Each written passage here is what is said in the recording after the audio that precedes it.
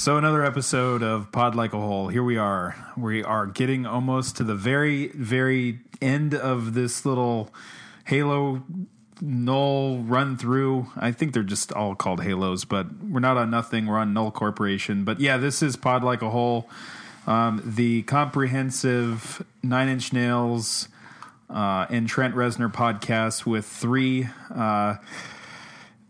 late 30s white guys talking about all that could have been. So quite a picture there. So tonight's episode, we're going to talk about the first of the trilogy EPs, which didn't actually be a trilogy of EPs. It was two EPs and one quote-unquote studio album. Yeah, they're EPs.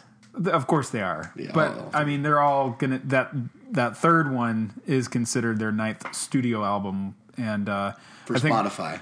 Exactly. We'll talk about that in 2 episodes. So tonight we're gonna start with not the actual events. Sorry, dear leader. I think it's fair to say we're going to review these as their own entities, but I think it's also worth reviewing them as a cohesive piece when we get to the final of the 3 albums. Yeah, I would agree with that. So initially we were going to release these 3 individually episodes, but we were going to record all of them.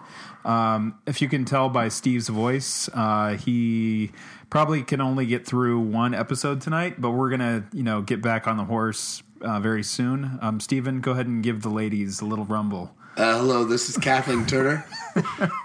I'm getting over a cold. Yes, indeed. It doesn't make for great radio, but time waits for no man.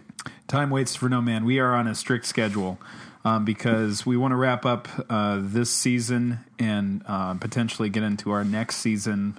We have not yet announced what we're going to do for our next season.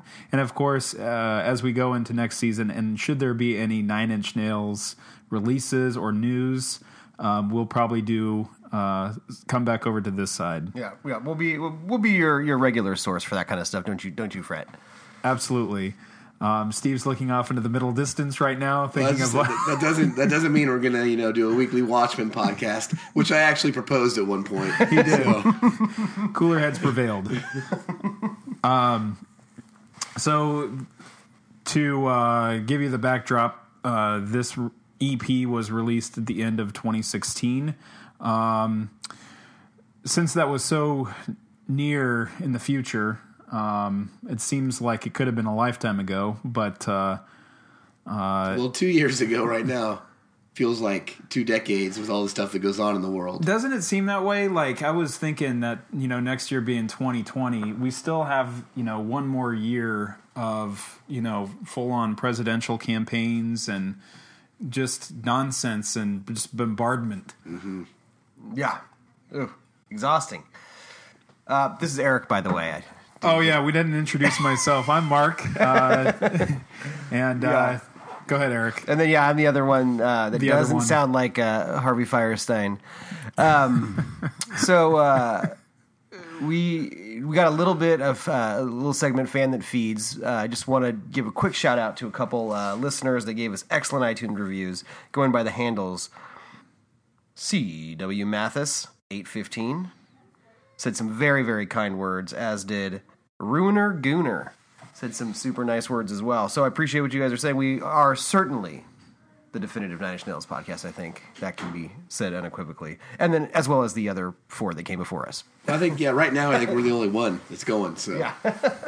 I mean, if those want to do a Flintstones meets Jetsons kind of thing, and, we can do one big super Nine Inch Nails, let's... Now... Meeting of the minds. No. I have a feeling that none of those people... We won't like each other. You think so? Yeah. Usually... let me put it this way. I love the Oakland A's, and I like the Athletics Nation page. But last summer, Kyle and I went to an Athletics Nation meetup, and every one of those people I thought were beneath me. Really? Kyle, they'll fit right in. Well, yeah, well, I already know he's beneath me. But, yeah. Sometimes those online communities should stay online. You betcha. I'm sure we just lost a lot of listeners. Right. Say that to previous guest Ed Casey. He's the exception, not the rule. Okay. All right. Well, anyways, that's all I have to say about that. Some really nice interactions going on online lately, though. So if you haven't yet, post your thoughts on whether we're dead wrong about how to destroy angels or whether I'm dead wrong about Queens of the Stone Age. Go ahead and post that on Facebook. Speaking of... That's actually... Go ahead, Mark. Fan feedback, Eric put him, he wanted to raise that engagement level.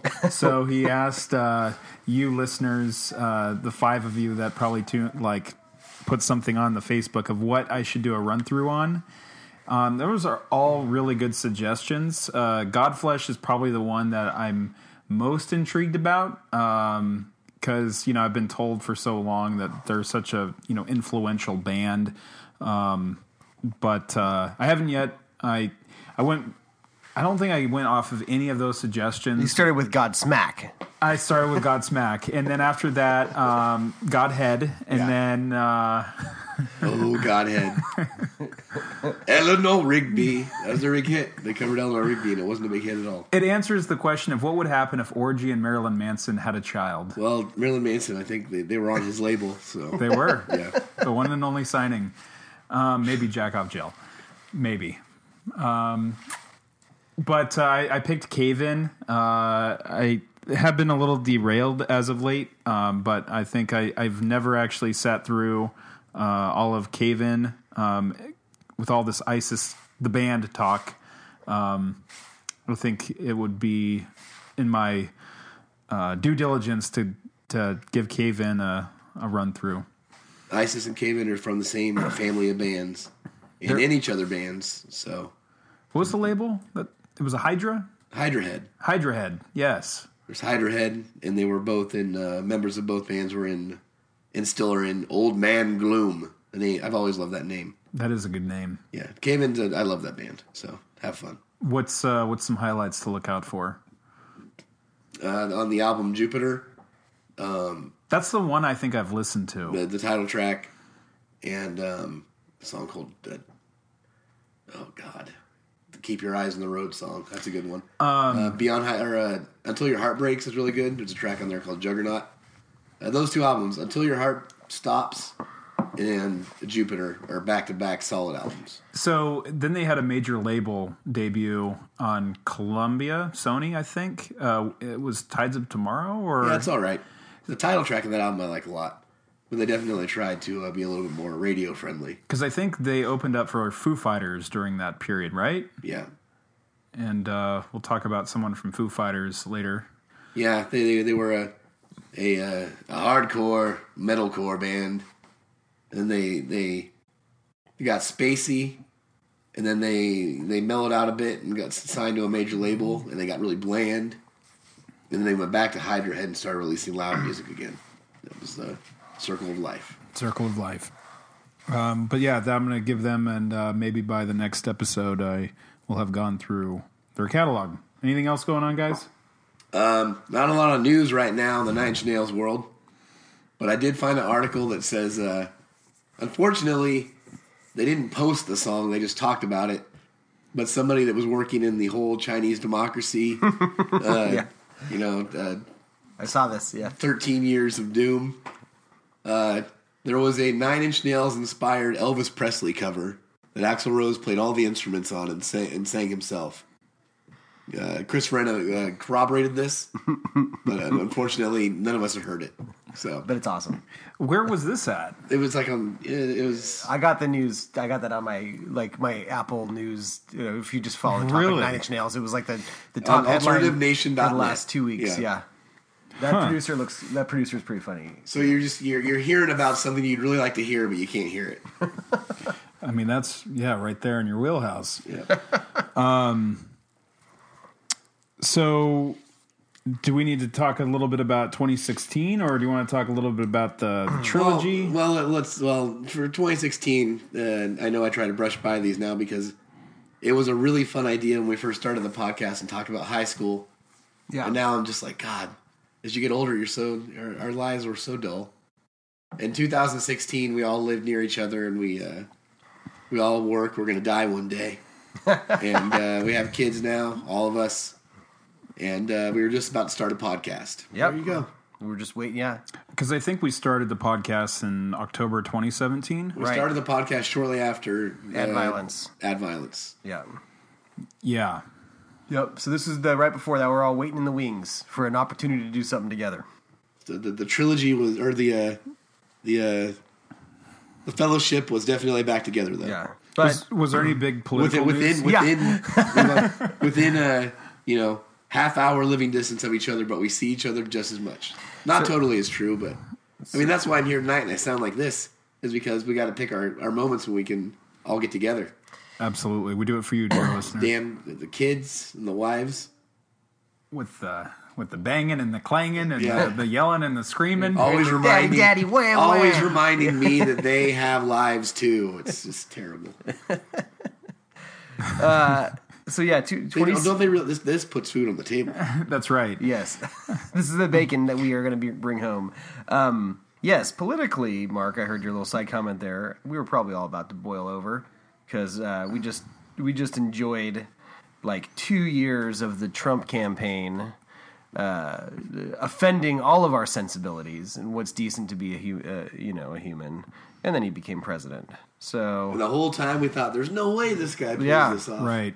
yeah, Because this album or this EP came out in December, and all of that shitstorm happened in November. Yeah. I mean, like it was. I was shell shocked. Yeah. I was like a bomb went off. Yeah. I was screaming at the TV that night.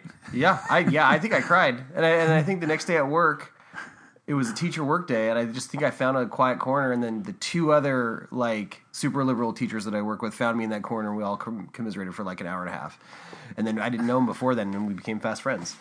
I got an email from a coworker that said, Trump is trumping. I'll leave it at that. So is he? Is that pro or con or? Trump is trumping. It sounds like a euphemism for taking a really smelly shit. Just trumping along. Trumping along all these years later. Yep. Most of the pop culture news is not even worth mentioning. I'm sure Mark would be interested to know that Beyonce turned lemons into lemonade. That was a pretty good little thing. Mark Right. Romanek was involved with that little video on HBO. Right. Now, look, I'm not a huge Beyonce fan. I dispute that. Yes, you are. I think she's great, but I'm not like, I don't own a single one of her records. Okay. I think that Her there's, presence is great. She has a great presence. I think that she brings something to the pop culture fabric. Sure. Agreed. Now, I don't think that, That is she's the most Mark writes for the Ringer now thing you can ever say. Really bringing something to the pop culture fabric. Well, I mean, I don't know. I get there's all this like ink being spilled about Lady Gaga, how she's a triple threat and all that. She's written some pop songs that have been catchy, but and maybe I didn't see A Star Is Born, so I'm basing this off of just the previews, and everything about that just seems to be very annoying. Very annoying. Bradley Cooper, where he sounds like Steve. I am still yes, and I'm still not buying into Bradley Cooper. I'm sorry. I know he's proved a billion times over he can actually act, but there's still something about him that seems like a poor man's Matthew McConaughey. I agree with the poor man's Matthew McConaughey, but like he was in Wet Hot American Summer. I mean, he's the voice of Rocket Raccoon. Yeah, I'm aware. But I mean, his little shtick in The Hangover, as like the pretty guy. Yeah. And then, of course, no one can forget the A-Team where he played the face. Directed by Sacramento's Joe Joe Carnahan. Carnahan. Mark and I went to high school with the little brother of a guy that was in that movie. What was the movie called? Blood, Guts, Bullets, and Octane? You got it. Yeah. Starring Mark S. Allen. Yep. And Max Ankar as the thug in the car. There was other pop culture stuff from 2016, but come on. No, let's keep talking about that movie. I never watched that whole movie, but Marcus Allen played an FBI we watched agent, it one time at 15th and V. We watched it. And we watched a lot of bad things Yeah. at 15th and V. Hey, You know what movie I really liked by that director was The Gray. Oh, yeah. which I just wanted to bring up because a friend of the show, Liam Neeson. So I think he's still a friend of the show. It depends on who you ask. Well, we didn't do anything to any of his friends, so I think we're already clear. What year did you guys make Just Right Bullets? That's a movie that we need to upload into the digital stream. That was 2000. We started in 2000. Encourage Eric. Started in 2003, and we finished in 2005. You guys want to? I was thinking about that movie the other day. Mark makes a comment like that. Eric, out of all of us, we've all dabbled in amateur video-ish things, but Eric, out of all of us, actually took it to the next level and was like in a few pieces that were shown at the actual theaters and all that stuff. And so Mark's suggesting that we upload one of the videos that he spearheaded. And I know what just happened there is that Eric would upload everything he's ever done. He would get Betamax videos transferred and a bunch of VHS and the next thing you know, I finally realized the old man reality that I'm never going to be a star. So I just bottled up those old creative projects and threw them away. And so once you open that Pandora's box, then I just start promoting myself like a whore. The one I really liked was not an Eric Anderson joint, but he was part of it. Was one called I know which one you're talking about. The Wino Warrior. The Wino Warrior, which was a bunch of guys in Sacramento that made it's about a wino samurai. But it was really funny. Was that who played the Wino Warrior? Todd Wilbur and right? It was those Wilbur brothers. Yeah. Well, Chainsaw and Todd. Yeah, and John Boston, of course, had a big part in it, and Sarab had a part in it, I think. Yep. All right, so that was 2016. Unless you have anything else you want to put in there, no. What movies came out? Don't skimp on this shit. I thought we were going to skip on it. We're only doing one of the EPs tonight. That's true. I know you can talk for 20 minutes about She's Gone Away, but how do you know? How do you know that? 2016. What was the? God, I mean, it really feels like it was 5 years ago. Let's see. I count all my years in Marvel movies now.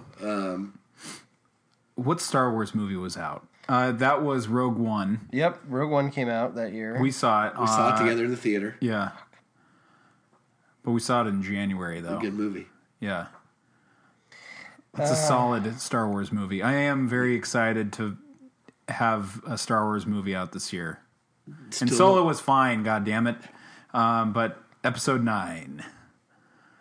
Maybe that's what I should do. I should just have a solo podcast. A solo Star Wars podcast. I bet there's none of those out there. Oh, you'll probably have never heard of those.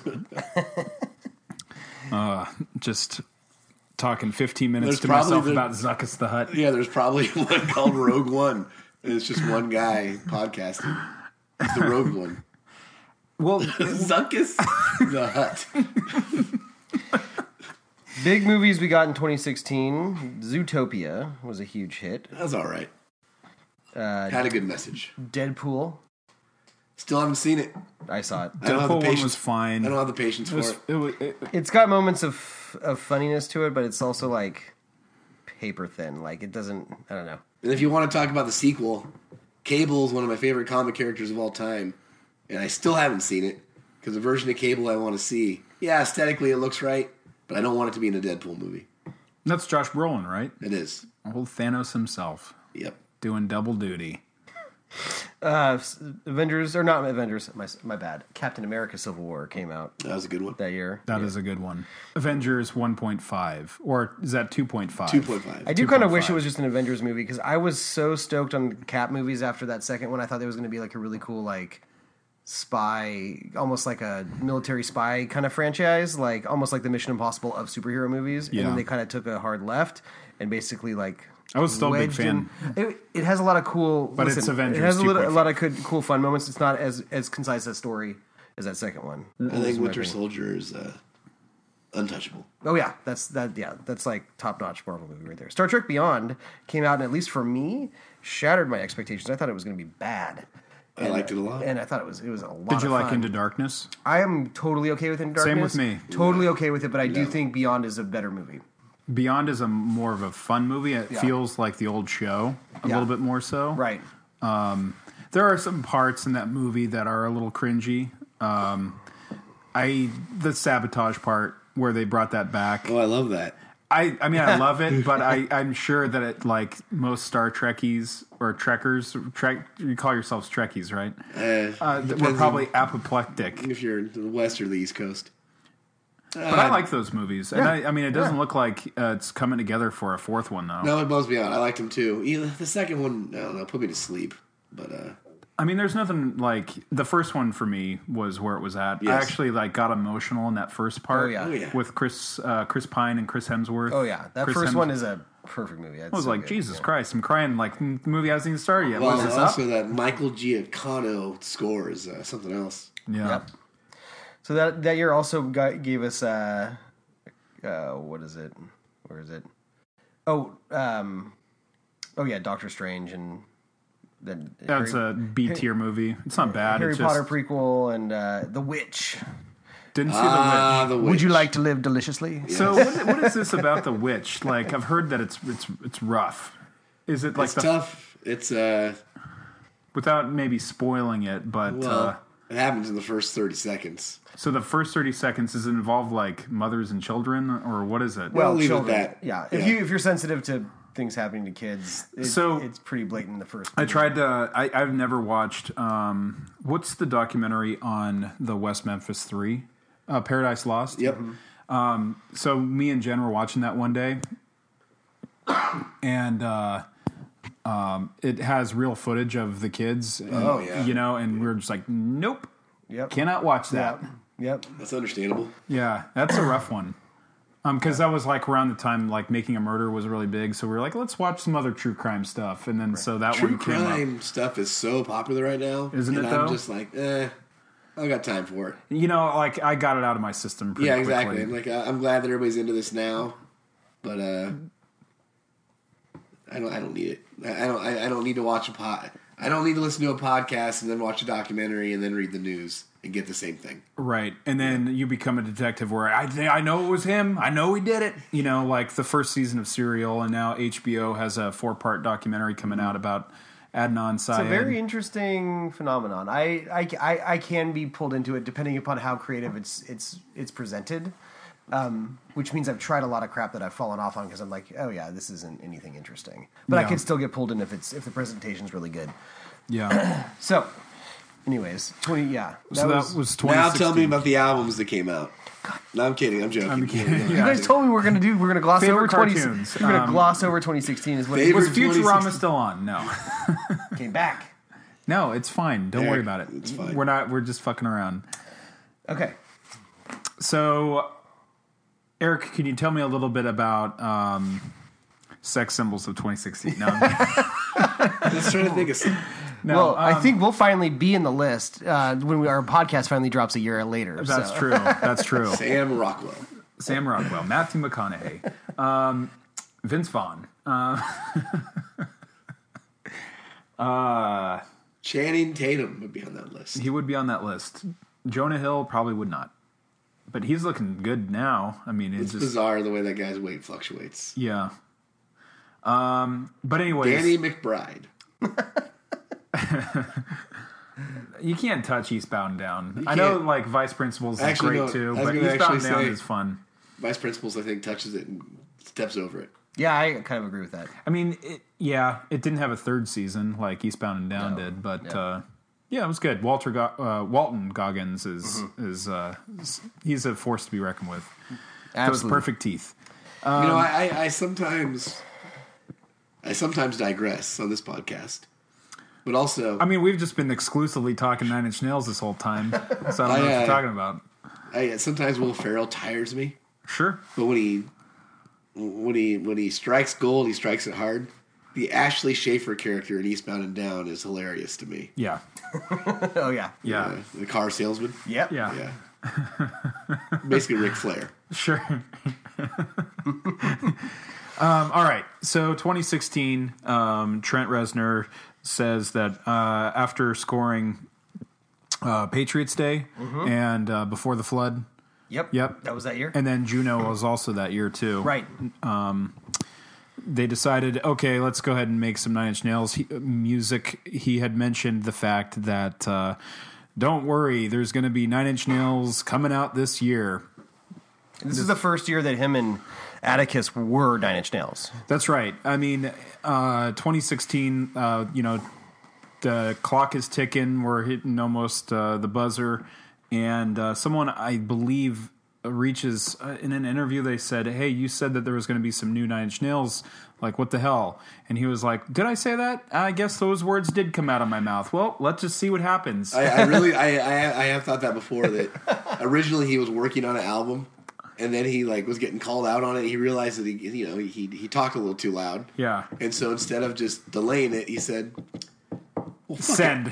Yeah. We're going to send out what we got and pretend that was the plan the entire time to break this up. Yeah. I guarantee you that's what happened. Yeah, and so 3 days after he had said, we'll see what happens, they release this, not the actual events, and I think they also squeaked in deviations, fragile deviations You're right. too, You're right? absolutely right. So they were working on pulling out those instrumental tracks, the unreleased songs, and then just kind of giving it a new Trent and Atticus sheen over the Fragile, and that did drop for $80. Yeah, And if you think... it is available to buy now again. If you think we're trying to bleed this thing dry by doing 2 podcasts worth of soundtrack talk, if we really wanted to, even though we talked about deviations like 18 episodes ago, we could talk about it again right now. Exactly. So that's what we're going to do, track by track. All right, here we go. All right, 4.5 hours. Yeah. But instead, they, Atticus Ross, like you said, now becomes an official bandmate. Are you sure he wasn't one for hesitation marks? Well, he was in it, but he's been in the band for a long time. Oh, yeah, yeah. At a certain point, they said he is now the other member of Nine Inch Nails. yeah, I feel like it So was that this happened album. for this EP? Yeah. Okay. That's right. He's How actually prestigious. Yes. He was know? actually included in a lot of the That's band like being photography. knighted, and there's only one other knight. Exactly. And I'm using that specifically because he looks very British. He's Trent's version of Mick Harvey, is what I look. Yeah. He looks like Mick Harvey that fell asleep on his face. Yeah, no, he looks. Yeah, he kind of looks. He looks like a British cartoon character. But what do you got, Eric? What do you want? I don't know, Yeah. So there's a couple things I like when they release this. Their description when you buy the album is in all caps. Part 1 of a 3 EP trilogy of records. Unapologetic, unfriendly, dense, lyrically complex. So far behind the times, it's ahead of its time. Hipster, repelling, uncompromising music smart people can fuck to. It may not be for you. Have you fucked to this? I'm not sure. Yeah. I think they're being cheeky here, Yes. Oh, yeah. and I like it when they're cheeky. Oh, yeah. So far behind the times, ahead of its time. Yep. Is it lyrically complex? I would Well, say Eric will let us as know. the deep diver, I would say I've had these 3 albums. It's been the hardest for me to pick apart. Well, these are the ones where you had to go into the matrix. Hipster repelling. I just picture, someone with like a fancy mustache and just being like, ew, this doesn't sound like cut copy. So as far as like so you may be onto something when he only had a few songs and all right, fuck it, we're going to call these 3 EPs and put it out. Because he says he has an exact theme for each album. And it's very bold to basically copy the Beta Band.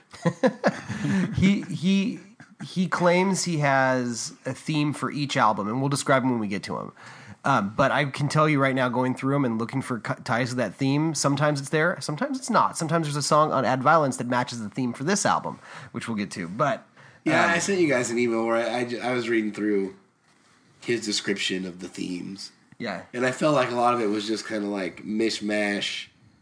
So it's such a blob of words, you could apply it to any 3 of these Right. if you wanted to. So for this one, and he said this, I've actually, on the Song Exploder podcast, he went into this again, but he said that the first record is an internal fantasy of if I lit a match to my life and just embraced burning the whole fucking thing down.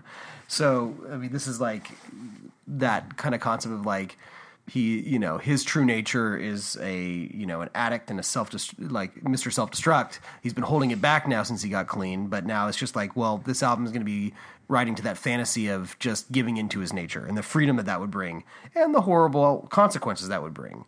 So that's what he said the theme is, and I do see that quite a bit in here. Not on every song, but I do see it quite a bit. One thing,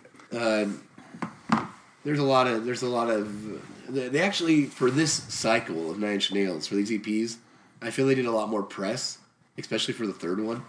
When they were talking about this first one, and they were talking, or the EPs as a whole, he said it wasn't fully mapped out, but we meant it to feel like if we broke up one big record. If you took the Downward Spiral, which has Axe, Eric, the Downward Spiral's Axe, apparently. 3-act play. If we do an album like that, but release one act at a time, it will be more immediate, and the level of adrenaline and momentum will be higher. And maybe it will be consumed in a way that feels more digestible to an outside world that doesn't have a long attention span anymore. Well, he extrapolates that a little bit more because by the time they put the 30p out, they call it an album just so you can find it in Spotify better. Which I find amusing. But I definitely, when you listen to the three of them together, they sound like one album to me. They do. I really actually do. made a playlist and I listened to the whole thing Yeah, back to back. Yeah, as did I. Yeah. Because Burning Bright, Field on Fire, the background world, and then the last track is Over and Out. Over and Out really does feel like the end of the whole piece. Yes. Yeah, exactly. Right? Yeah. Background world, even though how long it is, it still does feel like it does go right into Shitmere pretty well. Right? Yeah, I totally. No, totally I agree think with that that. we've always said that this band is very good at sequencing. And if you listen to the three EPs are sequenced very well individually, and then as a whole, they really do flow together. So if it wasn't, not everything has to be planned to be good. Right. And then it worked out in the end. So one thing about the release of this album is obviously, they put it out on record and they put it out digitally. And they also did it digitally where you could buy a physical component, which I bought. And they did the same thing for Ad Violence, and I got it for both of those. And the thing is, on the physical component, there's a big sticker from the Null Corporation basically saying, like, actions have consequences. There's subversive elements in this that will give you feelings of euphoria, but may be harmful and unsettling to the consumer. And then it goes on and on. But basically, just But it does like, say, but that you got to make sure. Yeah. And this is important in all caps. Yeah, this will make a mess. And it's true, it did. And when I read that, I didn't open it, and I was like, okay, I'm at least going to go out to the garage for this. And I opened it, and just all this charcoal dust just out of it, and like it was all these Really? clear plastic pictures and artwork of them. Does it and look it's the, like what we see here? it's the Yeah. promo pictures that you see of Trent and Atticus a lot.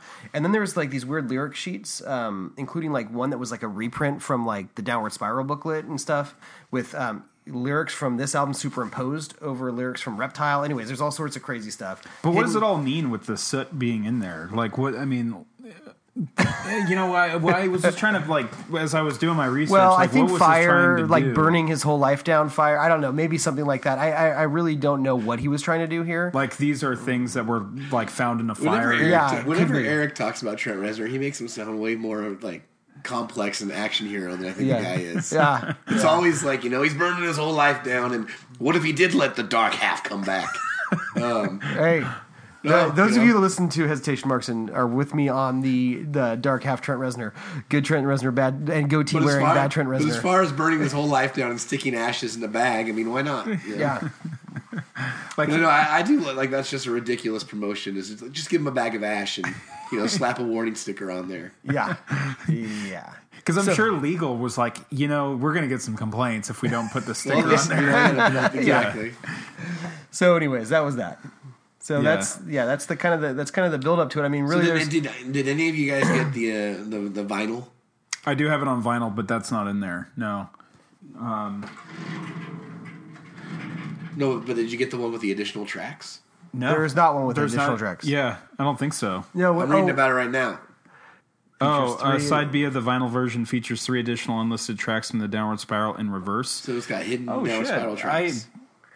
I guess I need to check that out. Oh, so they're just put on there in reverse? They play the songs backwards? Okay. Yeah, guess so so. the downward spiral and reptile. that's are on funny. there. We'll have to check that out. I do have that on vinyl. I have the trilogy on vinyl. I don't know how Hurt plays into it, but the downward spiral and reptile. There are 2 songs that I could connect to the CP.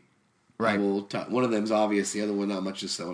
Reptile is directly connected to... Yes, she's gone away. Yep. So, yeah.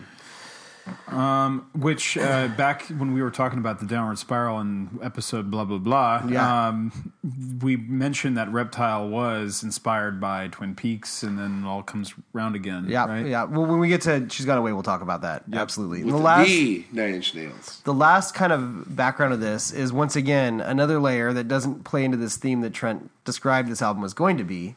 That was that. There is a connection to this blog on WordPress called Schizophrenia's Diary. Schizophrenia's Diary, which is basically like somebody collected and just took dictation of some like ramblings from people with schizophrenia, and I mean to read it, it's pretty disturbing. There's some pretty gross things in there, but there are like branches and are fucking bones. Like there are some direct connections to Japanese. There's like direct connections to the lyrics. So he obviously, I don't know what he had to do with this, or if he just like found it and thought it was interesting. So he put some of this in there. I don't know how that at all connects to his theme, except maybe.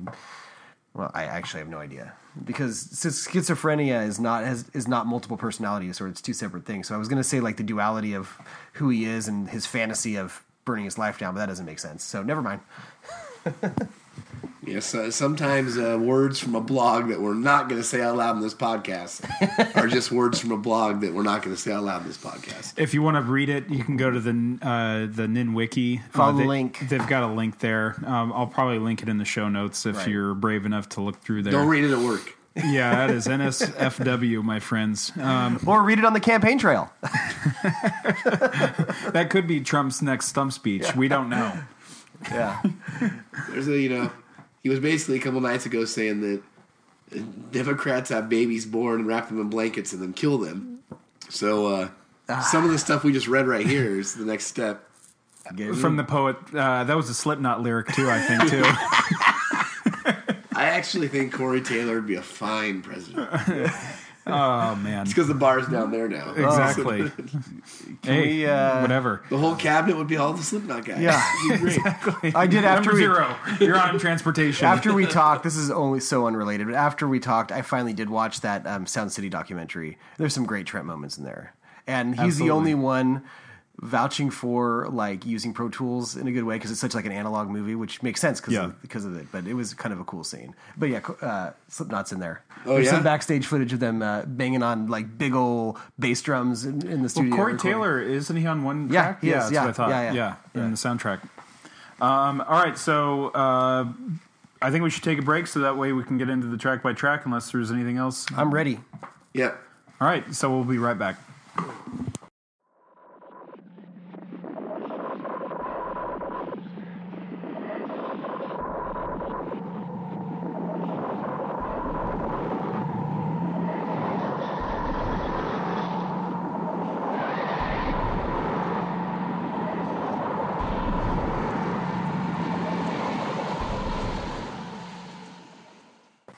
So before we start going through these 5 tracks in depth, when you guys first heard the album, how'd you feel about it?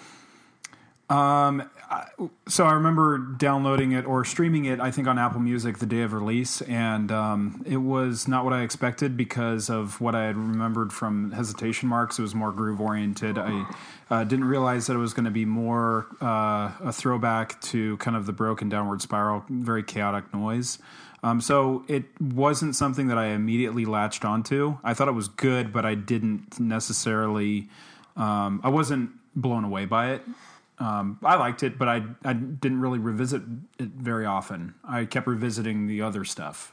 What was your thoughts, Eric? So it's funny. I think I wrote a big Facebook post about it that I went back and read because I was stoked. I think it was kind of like almost you and I were flipped up for Hesitation Marks. Like I was not primed for Hesitation Marks. Sure. And I grew to like it later. Like this one, I was kind of like getting back into industrial music, and I was just revisiting a lot of the Nine Inch Nails stuff that I liked, and I was when I heard that first song and just the fuzzy, nasty production quality and like just the layer of filth over every song, I was like, okay, we're back, baby.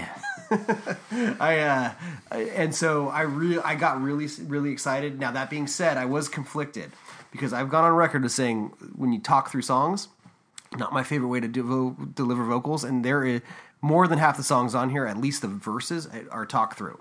Now, after hearing him talk, and we'll get to this when we talk about the songs, I've kind of changed my tune a little bit about how it's done on these EPs as opposed to other ones.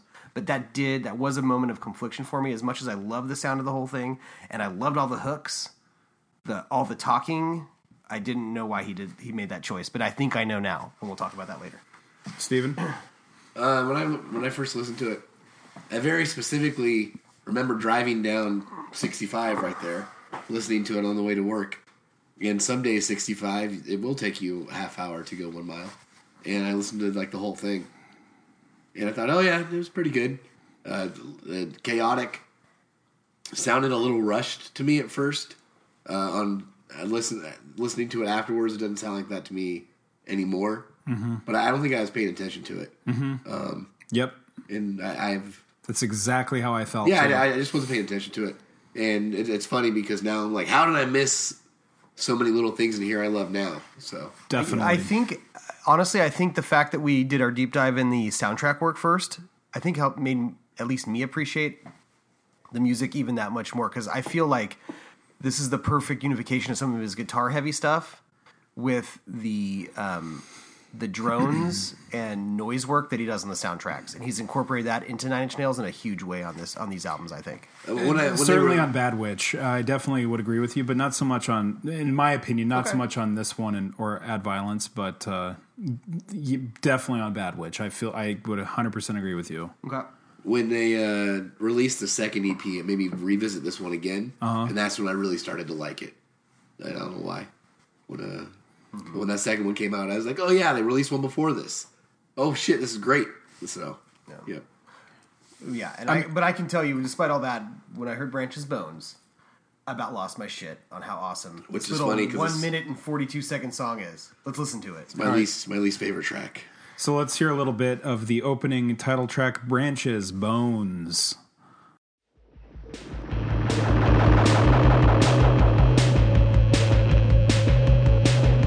Still can make out pieces with the opening so shut. Yeah, parts of me are slowing down. Time is speeding up. Spiders crawling everywhere. Infected Japanese. You can tell your friends are just up to almost, but you can't understand what they plan till you try to learn. Feels like I've been here before. Yeah, I don't know anymore. Yeah, I don't care anymore. Feels like I've been here before. Cold, black, and infinite with nothing left to lose. So this one actually takes the most from that Schizophrenic Diary website lyrically, but that's not what you notice first. What you notice first is like all the instruments compressed into a big noise loop that's getting you ready until you realize, oh, yeah, there's drums, there's bass, there's guitar, there's swooshing noises and drones that give you this like little 1 minute and 45-second rock tune. With that fuzz bass holds it down throughout the entire thing. Yeah. And the fuzz bass and the guitar like meet up with each other a couple of times. Right. But the bass line stays throughout. Yeah. I mean, this one, based on it, I'm looking it over and I'm feeling like, looking at some of the lyrics, like talking about, no, he's not just a tourist. He's not just a guy that sometimes he's allowing himself to kind of go whole hog into this destruction, which is kind of like what he said was the theme of the album, giving into that fantasy of what you're trying not to do, which is what his true nature is being an addict. So there's a bit in there, and just a lot of visualization about destruction. Anyways, kind of I just wrote down must be his relapse song. Love the guitar tone, love the Bug production. Fuzzbot guitars are back, baby, is what I wrote in my notes here. In retrospect, it grabbed my attention. I was so happy to hear this sound the first time I heard it. I mean, really, it's a minute and 45. It's not very dense. There's not a lot to pick apart. It's really not my favorite song on the album anymore, but when I first heard it, I did go apeshit for it. So that guitar tone that you were talking about, that's one of the things that is definitely different on this record. I mean, have you heard that guitar tone used in any other Nine Inch Nails song? No, it's even different than the old stuff. because it sounds Yeah. way compressed or something like that. And not so much broken, but if you listen to like Downward Spiral and especially a lot of But his that has like remix work, chunky to-ness. Like you yeah, can no, it's definitely different. feel like They're both very compressed to the point where it could almost just be replicated on a keyboard. Yeah. They both do it.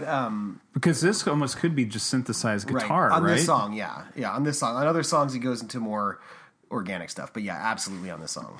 And then the just the drum machine. There is no like organic or acoustic drums actually on this song. I mean, I do like this song, but it's not one of my favorites. I think Steve, you said this is one of your least favorite songs. It's not bad. It's just if it wasn't so short, I might skip it.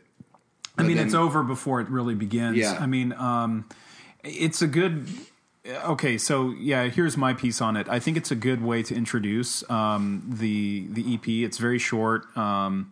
I do like the chorus and how it kind of falls off before he says "feels like I've been here," but and then it goes right into Yeah, right into I love his Black vocal and delivery. Infinite. That actually kind of annoys me. Really? Yeah. Tell me I about love that. his vocal. But I just Do you think it's just too it like seems gimmicky? unnecessary to me. Something about this song just doesn't fit together right for me, and I think that's part of it. Yeah, I mean, maybe to go back into that kind of schizophrenia type of feeling that as soon as you're on one thought, it all of a sudden just deviates into another thought. Yeah. I don't know, like it's the vocal effect on here. Well, throughout this whole record, it's definitely not clean vocals on any of the on any of the songs. But yeah, I don't know. Like, it's not anything that I would. This is not anywhere on a playlist that I would create for anyone. I feel like they always play it live now. I would have loved to have seen it live, and I bet they make it a little longer, maybe flesh it out a little bit more This live. is when we saw it. They opened up with this song the second night, I think. Okay. Yeah. I saw it at the Aftershock show. They played it live. Oh, they did? Yeah. It seems like they play it live often. Maybe it's just in my Did it head. seem longer than 1 minute and 45 seconds? Did they flesh it out at all? Do you remember? I don't recall. Okay. Yeah.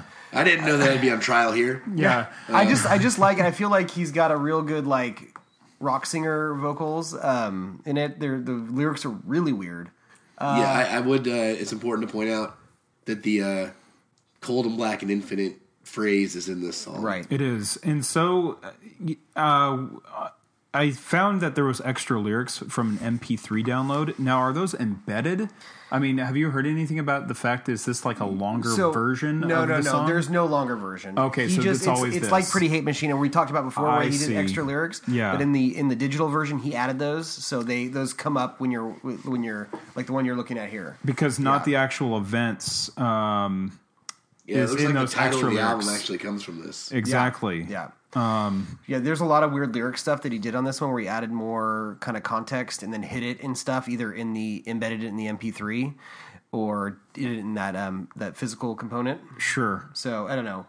Anyways, But I mean, like the extra lyrics. I mean, they go on for a mile. Oh, yeah. more There's so. a ton. Yeah, I have to disagree with Eric's lyrical interpretation, like I often do, but not just to be contrarian. This time, I actually think that the song is more just about being confused and having a sense of deja vu, which I think comes up in a few songs on this album. And these extra lyrics are what also gets me going there. If you read through some of these, he's talking about trying to put events in order and having trouble with that, right. So Yeah, which could connect to a relapse, but I get your I point. refuse to think every song he writes is about relapsing. I'm just going off The what guy's he got said. to be it's lyrically about. deeper than that for me. I'm just gonna that's true.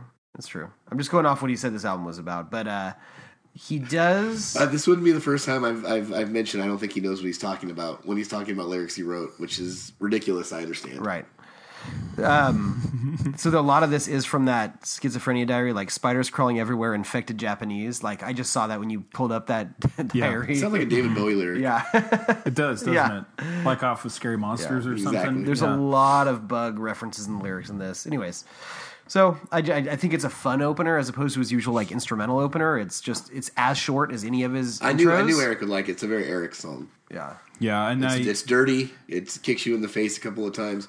Which is funny because all our music tastes are similar but different, but mostly similar. Sure. But It's probably my punk background. Like, I'm totally there you okay go. with the minute 45 of just like hard, fast, get your attention and bye. Like, I'm Yeah. totally okay with that.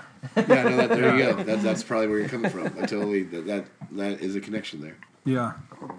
All right, so let's take a listen to the next track, which is "Dear World." Everyone seems to be asleep.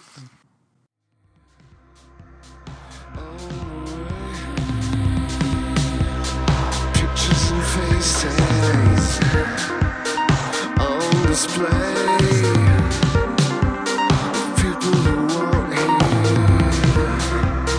All the way, all the way, all the way, all the way.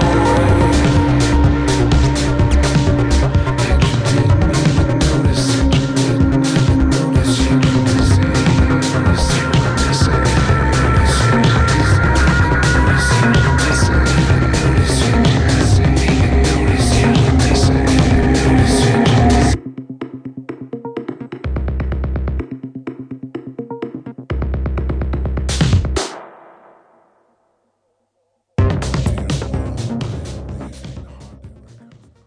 All right, now we're talking. Track 2, "Dear World." Fascinating song. There's a lot going on, but it's never overwhelming, which is what I like about it.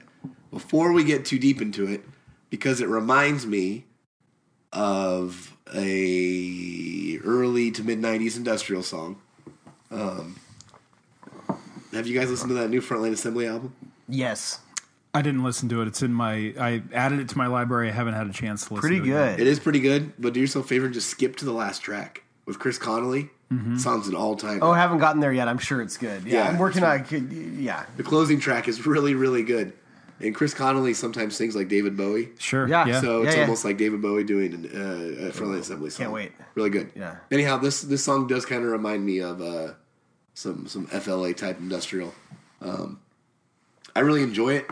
It again back to the sense of deja vu or having trouble waking or knowing your place. That's Being exact- in- yeah, that's being in the exactly fog. right. Yeah. Kind of like I'm getting over the sickness, right? And we just moved, and I still don't have like an idea of where everything is in our house. And my parents watched Towns overnight for like the third time this weekend. And at about 2 a.m., they decided that he just wouldn't go to sleep. Mm-hmm. So they brought him back to my house. And so I awake on Saturday night with this delirium sickness to someone tapping on the door in a place that isn't familiar to me. And I'm freaking out thinking someone's breaking in. But I'm trying to find the front door and I can't. That was Saturday. Oh man. And it was my parents with my 3-year-old. They said, "Hey, you won't go to sleep. Here you go." And I was like, you know what? If we were trying to make time. Thanks a lot, parents. My point being, that feeling of the insanity is what this song kind of like is to me. Because there's those parts where there's that synth that sounds like a fog. Yeah. If a synth can sound like a fog, if that makes any sense. Yeah. It makes me feel like it sounds very lost. I dig it. This was a really cool song live, which we saw them do. And it was just fun seeing them recreate that because, yeah, it's really just like it sometimes on a light listen, you might think it's just like a program thing. But, yeah, if you really listen to it, there's so much going on. Well, there's tapping going Yeah. on, and there's plinking and plooping, and there's sounds that make you feel like you're trying to swat stuff in a video game. Yeah, It's, and the drums sound both electronic and real when you listen to it. it's a head nodder, man. It makes you Yeah. nod your head. It's a groove. I think I'm just going to use this to just get this out of the way about the whole like talking verses, which is something I've had a problem with in the past. And some songs, I think you're done really good on this one. yeah, This song. yeah, and that's what I'm getting at is like there was like one moment I think on like year 0 where they pulled that off where I was like, okay, that actually adds to the song like the warning, but. What I like about the trilogy, whenever he does that on this or the next album, and he mentioned this on Song Exploder, was he's like, well, some of these lyrics were meant to be more of a poem. So if we're just going to speak it instead of sing it, why don't we not force it down anybody's throat? Why don't we make it like overheard? Like you were just like, it was on a TV in the background, or you're like walking by a club and somebody's reading it. So it's not like spoken word poetry, but it's just like, it's kind of just like a transmission that's coming in and out. So you don't need everything, but if you listen closely, you might get a little little more out They of do it. a good job of that. Transition's a really good word for it. Yeah, and I think that And approach. look, if you scroll up, Mark, Yeah. the left channel and the right channel are saying different things at the same time. Oh wow! Which I didn't realize until I saw it separated Yeah. like that. Yeah, that's So cool. I guess if you're listening to this with headphones, which I did, and I can't really tell what they're Yeah. saying, it's because there are times where there's different lyrics coming through each side Yeah, of the it's speaker. pretty crazy. But this song's good, and I think you're dead on. It's about a world that you don't really recognize anymore, and your place in it, or even like you don't understand what's happening in it. Like it's just like it's messed up, and I liked it. Yeah, and when we saw him live, Robin Fink got to do the verse part. So he was like, as he was playing, he was speaking to like a Peter Frampton like Little vocoder. little vocoder. And Show so he me did the that, way. and then Trent sang the choruses, and it was really cool to see them reproduce that live. I do want to admit, so this kind of the synth bubbling that's going on in this song, it does remind me of that score work, especially from the Social Sure. Network. Oh, yeah. So Yeah. I will admit when I'm wrong, that you're right. After listening to some of the scores and then listening to some of the EPs, you do get a little more appreciation. And I think we were talking off mic on this, Right. but it really has to do with Atticus probably taking Absolutely. a more of a There's- front seat on the. In So this. it's just like, yeah, exactly. Like, I think he brings like the swooping drones and stuff that weren't always there. Like the music was always noisy. That's Trent's kind of thing. Sure. But just kind of bringing that in to accentuate what's happening, I think is a huge part of it. And just some of the fun, like synthy tweaks and stuff like that. Absolutely. You know, I always appreciate a song that has some hooks. It's call it the laziness in me, but I do actually appreciate like a song that immediately grabs me. I don't. It's not like I mind challenging music because sometimes I can find the hook in challenging music if I listen to it enough. But as I re-listen to this over and over again, this one really does stand out, and it's a toe tapper. Yeah. My favorite part of the song is kind of that false start, and then like the synths and the drums kind of pick up a little bit. It's a drum machine. It does sound like it's organic, but It might be a little of both. But yeah, for the most part, that is definitely a drum machine. Yeah. And then it picks up again. I really enjoy the kind of the dynamics in this song. It's some of the other The false start you're talking about, it happens in like the last third of the song. It sounds like the song should end. Exactly. And then it just like comes back in and just Boom, not boom, even boom. bigger than before. It just pulls you right back into the groove as soon as it comes back in. It comes back in a little bit more determined. Right. It's, exactly. There's an interesting lyric in here. Once again, I don't think I think for the most part, this thing's about the world's changing and not in a good way, and you don't know where you fit into that. But there's this one part where he says, "I'm locked inside here. I have to stay with people who aren't here all the way. Pictures and faces on display." And this is just me doing fan fiction, but part of that makes me wonder, like, if there's memories of like colleagues or people he worked with before that were such a big part of, I don't know, big part of his life and his professional life that are kind of gone now. I don't know, maybe not, but that's the only fan fiction I'm going to do on this song. I mean, I know that you like to make connections. We didn't really talk about the album artwork, but there is a strong connection to the Still EP. Oh yeah, no, And it's like the same. it's the same. Yeah, Yeah. there's like 4 different, and one of them is exactly the Still with just not the actual events. Yeah. Do you think there's any connection to like either the Fragile or Well, any, except for or the did they fact just that get lazy. except for the fact that we know that when he worked on the Still was at like his low kind of Sure. fragile error rock bottom, and he's fantasizing and romanticizing that a little bit on this album.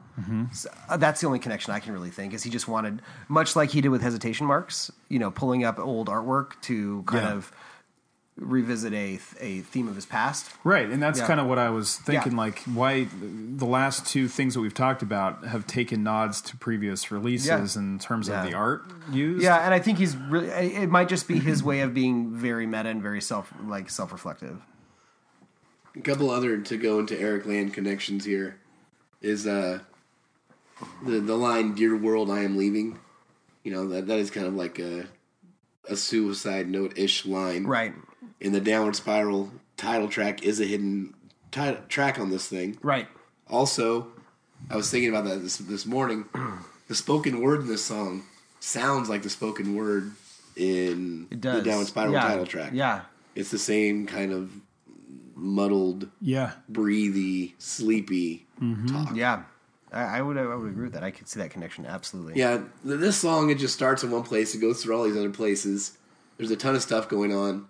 There's a section where when he says pictures and faces, like a secondary strain, for lack of a better term, a bleeps and bloops starts going, and it fucking goes off into the distance, and then it like moves around the voice and then goes into space and dissipates. It's absolute insanity. This is if a you headphone really listen song. to the it's a good headphone song. Like you'll tap your head, you'll tap your foot, nod your head throughout the song. But if you sit and listen to it, there's tons of little Gary Newman synth flourishes in the background, and just a ton of stuff going on that I love. And that reoccurring Twilight Zone fog synth is just amazing. That's I love it. Yeah. It's a great track. It is a great track. And it still has like some, like the beat is kind of like some of that Hesitation Marks, Talking Heads type like drum beat. Yeah. It's Little good. LCD. Like a lot of different stuff from a lot of different. A little bit of that in there too. There's actually these trilogy of EPs. A lot of stuff from the history of Nine Inch Nails gets combined into some of these songs. Mm-hmm. Right. Kind of similar to like Hesitation Marks. I felt the same thing on that. I mean, less noisy. You didn't really get any sort of dissonance. Yeah, there's not a lot. I think definitely lyrically in Hesitation Marks you get a lot of that, but musically I think especially in the second EP, there's some stuff where I'm like, oh, that's definitely a nod to like two different previous tracks, which I'll talk about in the next one. Reflecting on Hesitation Marks a little bit, it almost feels like it could have had a stronger connection to The Fragile than the Downward Spiral, I think. I don't know. I mean, if they had maybe dressed up the artwork a little bit differently, I know lyrically it probably hones a little bit more closer to Downward Spiral, but musically I would say it hones closer to The Fragile. It does have a lot of room to breathe, like The Fragile does. Yeah. But anyways, not the actual events. I mean, it really brings it back to kind of like that immediacy and urgency of Broken and Downward Spiral to a certain extent. Yeah, no, there's definitely some of those are both in here. Yeah. All right, so should we go to the next track? Eric, do you have anything else you want to add? Nope, I'm ready. All right, so let's go into She's Gone Away.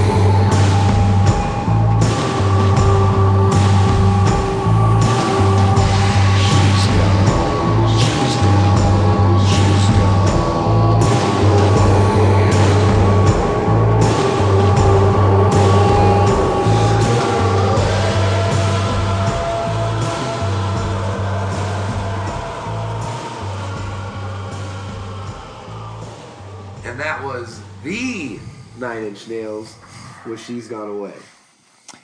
That's how they were introduced on what show? Fuck. My microphone was off. The Nine Inch Nails on Twin Peaks: The Return. Ah, yeah. Episode The 8. Nine Inch Nails. Episode 8. So tell me a little bit about episode 8. Episode 8 is a controversial, especially Okay. in our circle of friends. So hold on a sec. Okay, before we talk about that, I remember reading in the AV Club as they were leading up to, Twin Peaks is coming back. It's going to be on Showtime. big old back and forth whether or not David Lynch was going to be doing it because Showtime was playing games with like the money or something Yeah, like that. they like for a while they said he could only do like X amount of episodes, and then he quit. Yeah. until What kind of person tries to give David Lynch any parameters to do something? Yeah. Right. Obviously, he's not going to do it. Oh, right. Yeah. Yeah, and you can see him on the special features like chewing out production from Showtime. The that special right? features Yeah. on the Yeah. box set for Yeah. Twin Peaks: The Return Yeah. are a delight. Yeah, they are. A lot of it is just David Lynch being pissed off about stuff. Yeah. And for a guy who's so zen, when he gets pissed off, it's like, oh man, Dad is pissed. And there's Really? there's But Dad's a weird, Yeah, sure. art man from the other dimension. short films directed by I feel like Ben Horner, like one of the actors you wouldn't suspect is some weird short films on there too. Yeah, So, anyways, I read Yeah. in the cast listing that Trent Reznor was going to appear on the show, and I actually thought it was going to be in a more of an acting speaking role. Right. And then Playing like, a cop. Right, exactly. Playing like what he did on Curb Your Enthusiasm, that whole thing. sure. I'm a silver robot man actually would fit into Twin Peaks. That's what I'm saying. He would just be serving coffee. It would never be mentioned. yeah. Exactly. Yeah, Dougie stares at him. He's the statue that Dougie stares at for 2 episodes straight. But then when I started watching The Return, and it was Twin Peaks, the variety show where they had musical guests, then I was like, I get it now. Then they're gonna have Nine Inch Nails probably do this, and sure enough, I discovered a couple good artists on that show. yeah, it was not bad. I actually enjoyed the musical a lot of the music aspect. was great. Yeah.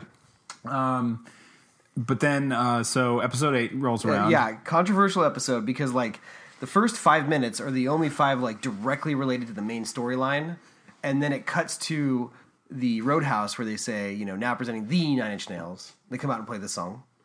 Mara Queen's out there with them. They're Yep. rocking out.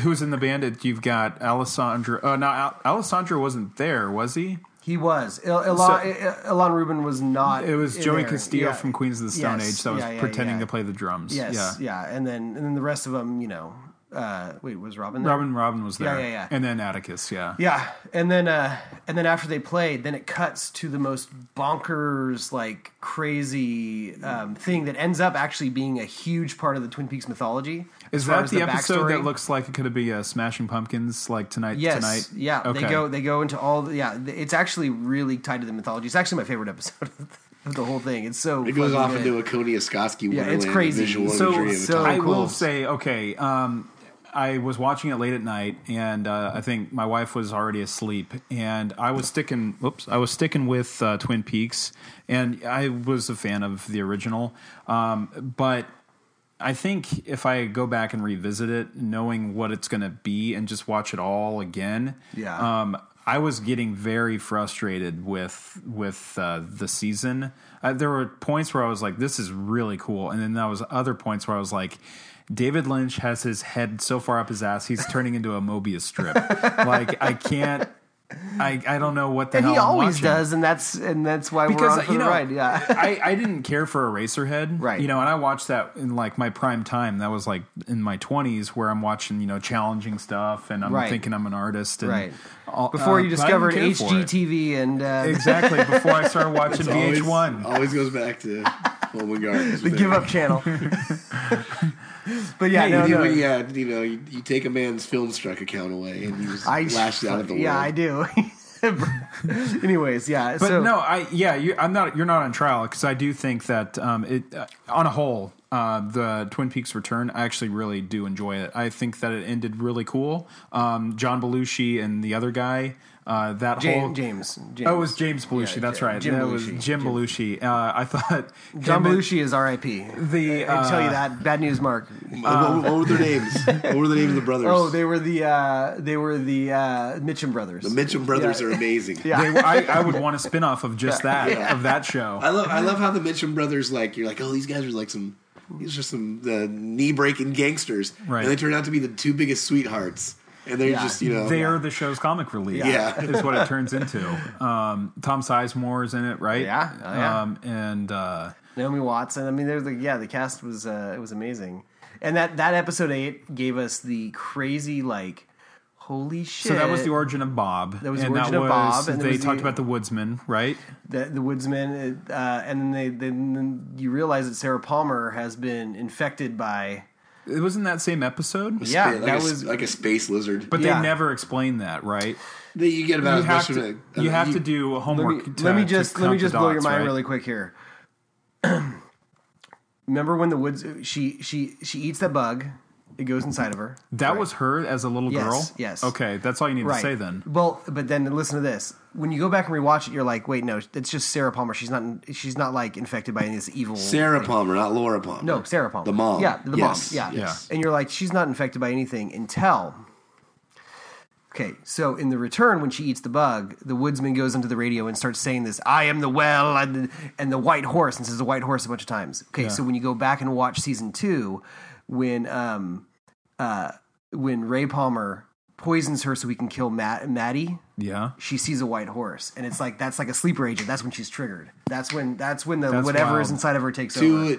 To tie it to what we're actually talking about, with the 3 EPs, I don't think they were planned to be 3 EPs at the start, but it worked out well when they became 3 EPs you can fit together. Yeah, David Lynch didn't have all this shit written down somewhere back in 1989, but by the time he got to go back and finish his story in a way, there were a couple of flourishes that tied the whole thing together. yeah, exactly. I am.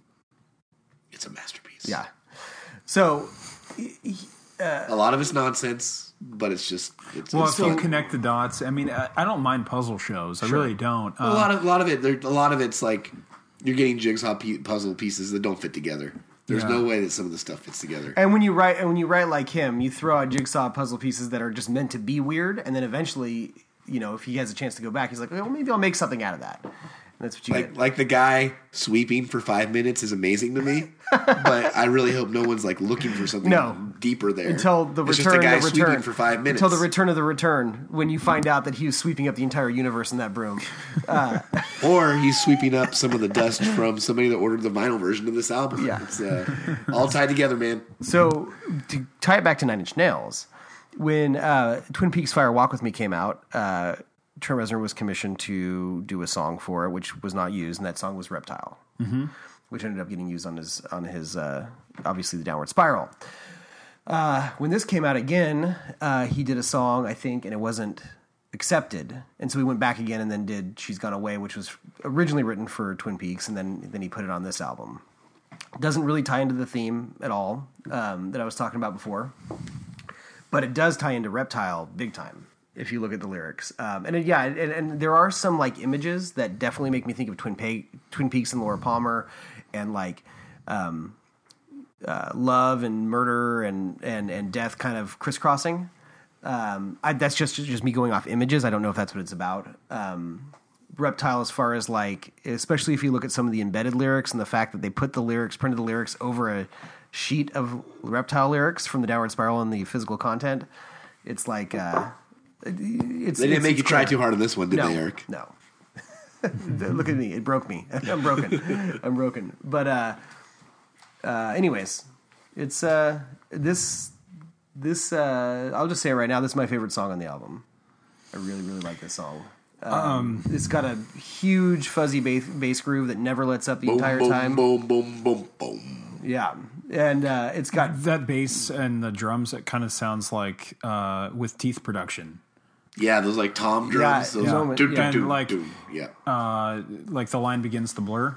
Yeah. Oh, just yeah. that Yeah, type I can of see that. fuzzy bass. Much more room to breathe than Line Begins to Blur, but yeah, definitely. And then there's Atticus brings in these like swooping synth noises and fuzzes, and it sounds like wind at some point. Mm-hmm. That kind of never lets up. And then his vocals are like, pretty good. And then once he gets to the chorus, he does these like vocalizations where he's just kind of yelling. Well, that's great. Some things that there's a lot of different vocalizations, I think, on this, on the whole trilogy. Yeah. And on this song, I think the way he delivers the verses is just like a menacing man in the middle of the night type of style, which I like. Yeah. Like, very menacing. Absolutely. He dressed the part when they played it on the show with the stupid glasses and the leather jacket. That's the guy that should be singing this song. Yeah. Yeah. And those howls during the verse are great. Oh, great. And when Mary, he's like doing yeah. like pulling the microphone Yeah. away from his Yeah, and our queen, Mara Queen, is on here, is in the background singing too. So I mean, I could barely hear her on the Yeah. record. I mean, Yeah. I think she's doing some like ooh, Yeah, kind of like that kind of thing. Yeah. Like behind him while he's howling. Yep. Yeah, but this song has just got such a groove, and I love the production value, and I love the huge noisy drums. I don't know, the song gets me and takes me for 6 minutes. There's a to tie it. Would you say that, not to cut you off, Steven, That's but all right. would you say because it has such resonance with Twin Peaks? I think it helped, but Okay. the fact that they played that on there, it was more like I was happy they chose that song because I was very familiar with ZP when that episode dropped, and I was happy they chose this song. It But it fit- wasn't the first song though. Of like I think Trent Reznor and did. Atticus were like, "Here's the song." They but did. David and Lynch said, "No thanks." he's like, I need something a little more rockin'. more edgier. Yeah, edgier. Yeah, Yeah, So- something sexier. right, Yeah. and it's sexy. Yeah, Yeah. There's one part that I pointed out to you guys that somewhere in between verse 1 and somewhere in between the chorus and verse 2, there's a little a synth sound that goes like monomona. Oh It yeah, sounds yeah. like it would be something buried in the downward spiral. Yeah. It's very the synth tone at that part is very downward spiral era Nine Inch Nails. You'll know it. Listen for the monomona. You'll know what I'm talking about. Oh yeah, yeah. No, that's one of my favorite parts of the whole little song. Like Yeah. when that instrumentation comes in, because you get this like churning sort of like. I just picture an organ grinder just grinding away, and then you get a little bit of something else in there. Not to say I don't like this song. I think it's a great song. Yeah. But it's 6 minutes, and I like a little rising action, as our German friend would there's- say. It is meandering to an extent. That's right. But also, I excuse the last half of the outside world, so who am I to say? It's lumbering, is what Yeah. this song is. I could just picture this beast lumbering through the dark woods. What they're going for. Yeah. I think it works. Yeah. Oh yeah, the reptile connections are like I said. It was printed on the lyric sheet. The whole like infection, seeds, like insect imagery. That's It also moves about the same spread the pace. infection where you spill your seeds. It kind of moves at the Yeah. same pace that Reptile Yeah. does. Yeah. Reptile is Yeah. definitely a slow lumbering song. Yeah. This Reptile is this song in a steelworks factory. Yes. Yeah. Exactly. yeah. There's some whoosh guitars that travel through this thing, and there's also one part in particular that I love where it's in verse 2 where the drums lock in with his vocals where he says "feel lean back." You'll know what it is when you hear it. The drums lock in with the vocals for a pound. It's great. Just an aside, I have a friend I talked to, old friend from Tacoma. He's a gay man. He's not a Nine Inch Nails fan, but when he watched this episode of Twin Peaks, he's like, well, A, Trent looks really good, and B, this song is fucking amazing. So like, this song has some like crossover appeal for people. Trent that does are- look like a leather daddy in He this. does look like yeah. Oh yeah. But That's nothing new. Look, he's wearing fishnets in his arms in the 90s. but anyways, it's got some crossover appeal to people that aren't really into Nine Inch Nails as well. But I like this song. Well, hold on. I'm pretty sure the Nine Inch Nails appeals to many homosexuals, I'm not saying that. especially men. No, I wasn't saying that. I was just saying. Trent Reznor looks good. I just said that my friend wasn't necessarily a fan of Nine Inch Nails, but he thought this was a cool song. Yeah. Oh, absolutely. Have you seen the Sin video? Yeah, exactly. I was making sure that it wasn't a surprise. Oh no. No, I'm not like. Yeah, I'd say he probably turned some people and awoken some things. Yeah. I thought about it. All right, so we're at the halfway point of this EP. Let's go into the next track, which is The Idea of You.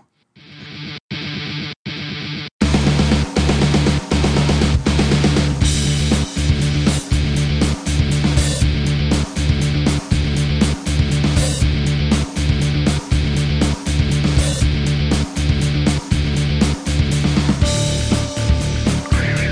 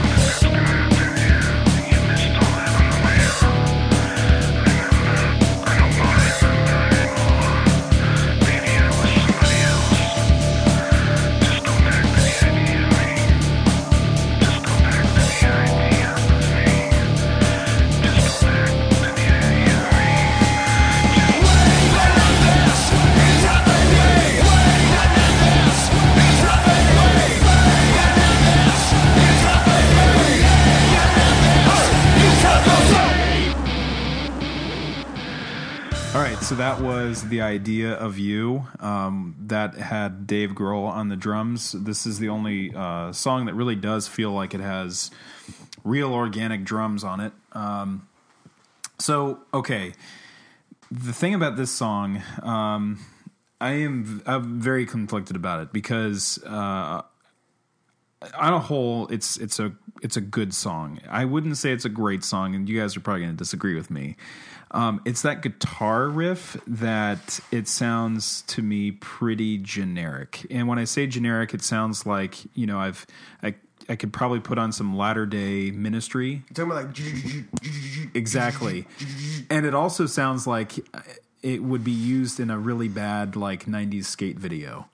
I could picture someone doing some really extreme flips and tricks with that. skaters don't listen to like this kind of music. They listen to like fucking the Vandals. Well, I mean, okay, maybe not a skate video, but I will know. say A skater gave me a copy of Psalm 69 in high school, so I don't know. Okay. so. It really just sounds like Extreme Doritos, Mountain Dew type. What? Type? Okay. Type guitar riff. We can talk about. I'm hold on a sec. gonna let him keep going. Just let it go. Okay. Just let it go. But That's offensive. I mean, you don't like the song for many reasons, but I Mountain do like the Dew, song. I do like the song. Mountain Dew. I do like the song Okay, because go on. as I listened to it more and more, and at first when I listened to it, I was like, man, this sounds like some generic alternative bullshit. But then I gave it more and more because there is more going on than just that. I can't just base it off of that little guitar riff because it's. But the choruses are fantastic. The drum work is fantastic, and it does start to get a little more original and dynamic as the song goes on. And one thing that actually, Eric, you pointed out to me, and it was your friend Greg, when we were talking about With Teeth with Dave Grohl. Yeah. I listened to the Yellow Killing Joke record. I was going to make the same connection. And I swear to God, I was just like, this could be a Killing Joke song. Have you listened to that one yet? Oh, fuck, dude. That album was tailor-made for you. So I know. It's I need really to listen good. to it. It's been on a. But I'll try to make a point to do it this weekend. It's really good, but that's Killing what it Joke- reminded me of. And as soon as like I unlocked that door, I was like, this song's great. Yeah. Killing Joke has always been one of those bands I know I should be really into, but I never make time for. They were that way until I finally did. Now I can never go back. Are you done, Mark? I'm done. For now. All right. Eric, counterpoint. No, but like, I hopefully I don't you get saw the- the journey that I went through. I did. I appreciate Yeah, your okay. journey. No, I know. made the same connection as you as far as that Killing Joke album with the Dave Grohl drums. Like I do, like especially the reminds me of the opening track. That's whatever. Like here are different drummers. Yeah, Yeah, that song, exactly. yeah. It's like the same Yeah. sort of like kind of. Yeah. It's just kind of the spoken word with Sure. a little bit of sing-songy choruses. Right. Yeah. So he's doing more of that like overheard poetry kind of thing on this song. The lyrics I do think ties to the theme. The idea of you is actually the idea of him, where he's talking about like, I would never do that. Go back to the idea of me. This is not really me acting that way, kind of thing. The sores are healed. Like that's not me. Ignore that man. Think about that man, like the man behind the curtain, or Sure. whatever. Like, Sure. and this actually has threads. When he says fabricated reality, this has threads to what he claims. Once again, that claims Add Violence is about, which is about like simulated reality. Yeah, The Matrix. Which that one I struggled with even more, and we'll get there. But this does have kind of things that where you kind of like create your own fabricated reality, like who he wants to be, and then when he gives into this fantasy, which one's the fantasy, which one's the reality, and what he wants is the people that he loves to remember him for the better the better reality as he's giving into this fantasy. I think the spoken word stuff has some of the best lyrics on the album, and then the chorus just gets really rockin'.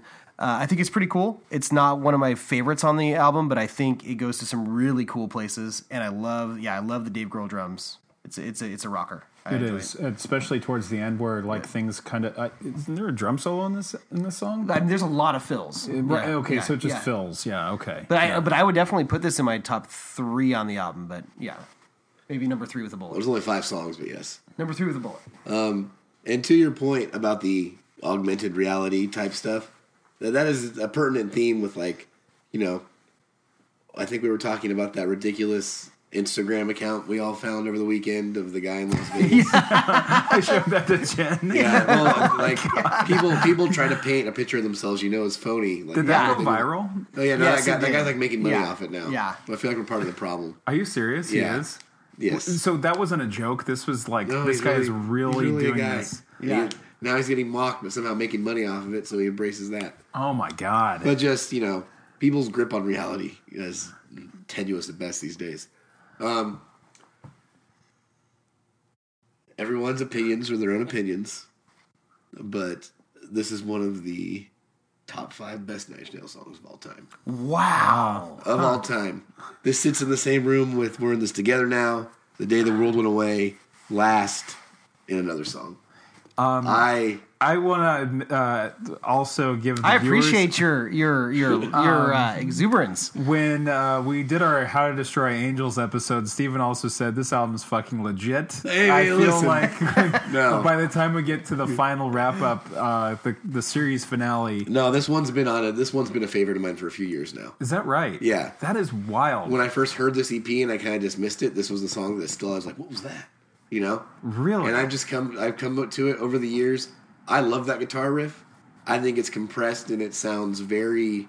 I think it sounds like a Machine Gun Attack, but I don't think it sounds cheesy at all. And That's wild. Yeah, Like, that I can That's see like- Steve. Knowing Steve's taste. I can. this is very much the metal side of me. Well, this is, you know, it's clanging. the it's drums are banging, great. Yeah, it's the drums. aggressive.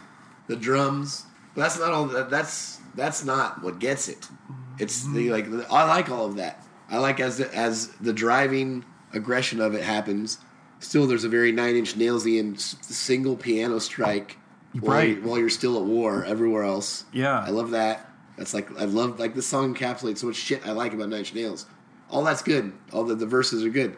It's that last minute, man, with all the crashing drums swirling, and the vocals start swirling, and Trent is in the distance yelling something, which you can't quite tell what he's saying there. He's I love how- can you hear? yeah, I It gets love so the lonely outro. here. The outro is great. The outro's awesome.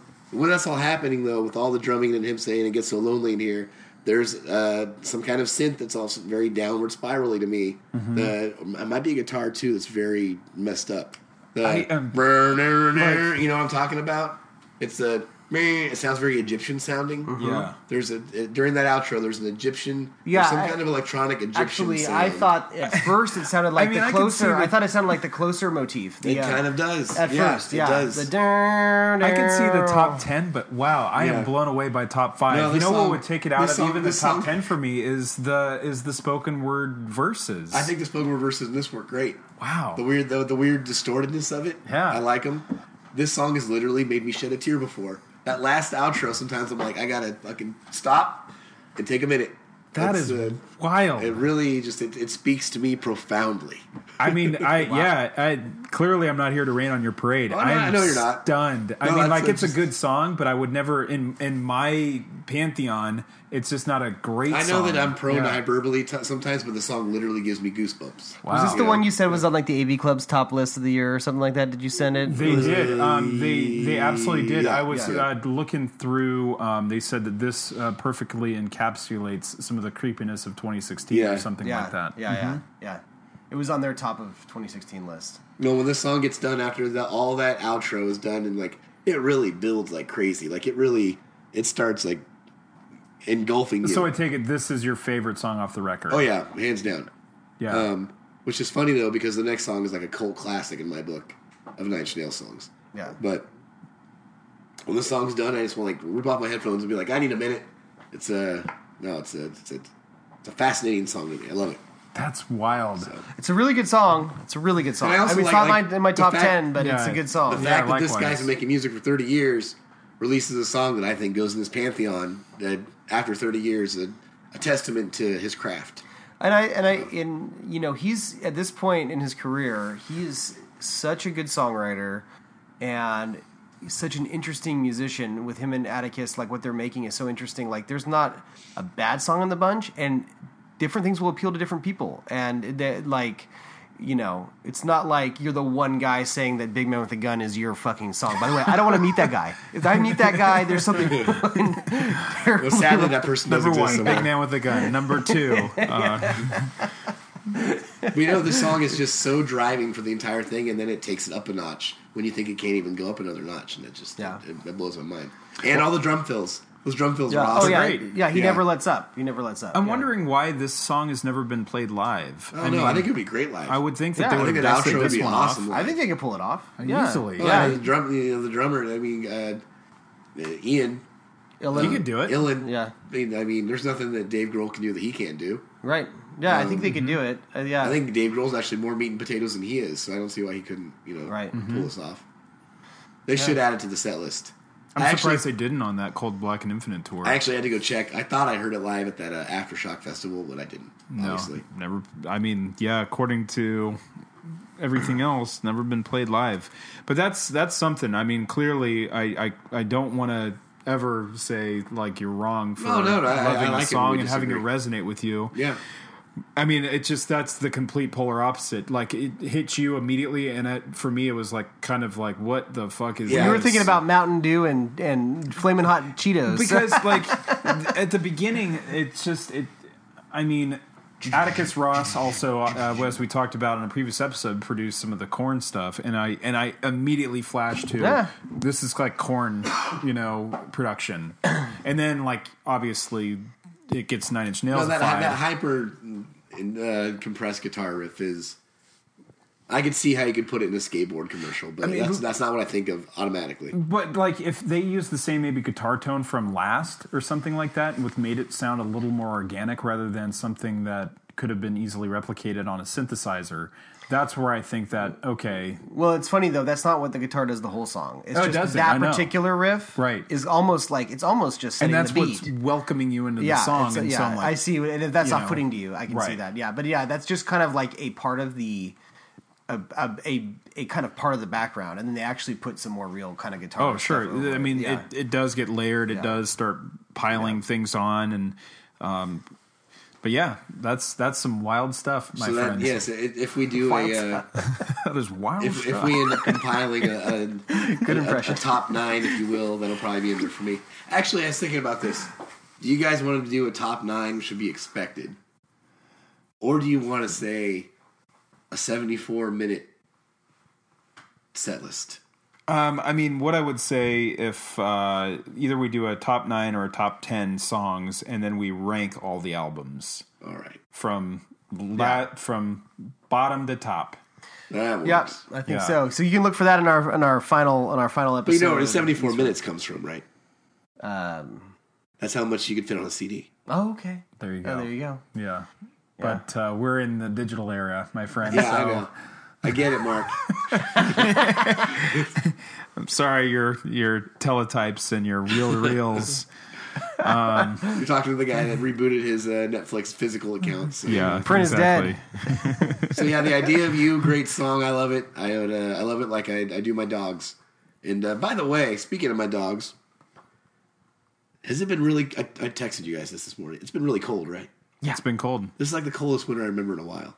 Yeah, very cold. It's been cold. And yeah. we moved into a new place to where I don't know how the heat works yet, so I'm like freezing. Oh boy. And so I've been like 2 dog nights. I've been sleeping with my dogs, and I woke up today. And It wasn't a 3-dog night. It was I a don't 2-dog have a third night. dog.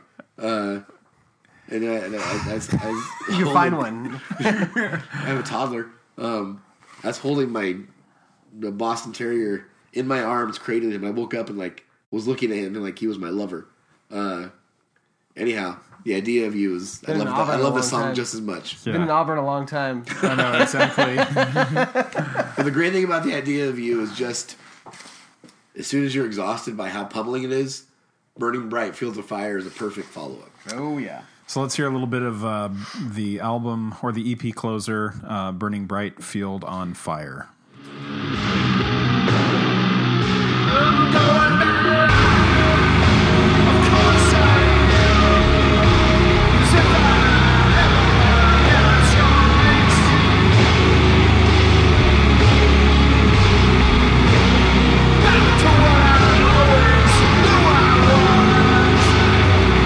Inside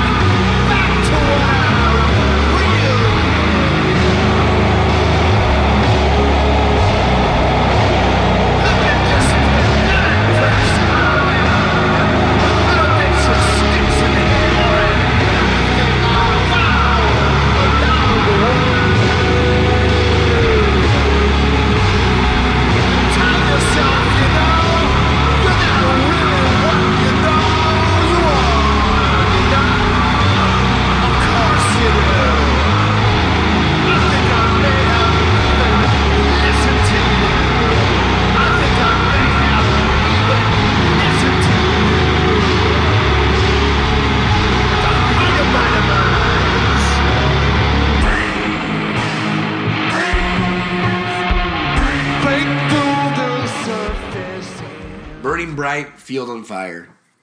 A great closer to the CP. A great song to see them perform live. And a very different song for them, which I love. The song sounds like it has the pace of a Melvin song. Yes. It has Sludgy. Yeah. It has the vocal delivery of like a Mike Patton being weird or like a Gibby Hayes, Butthole Surfers. Yeah. Not exactly speaking, kind of speaking, but like singing into a microphone. Carnival barking, if you will, kind of. Sure. Especially during the verses. Very, very different for Nine Inch Nails. I like it. Eric, what do you think about it? This also features Dave Navarro.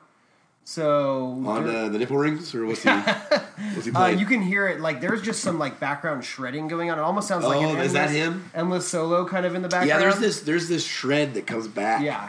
Every once in a while, which it's never in the forefront. It's not Adrian Blue, apparently. Yeah, it's in between some verses and it's a little shred that just waltzes in and says wow, and then it goes away for a while.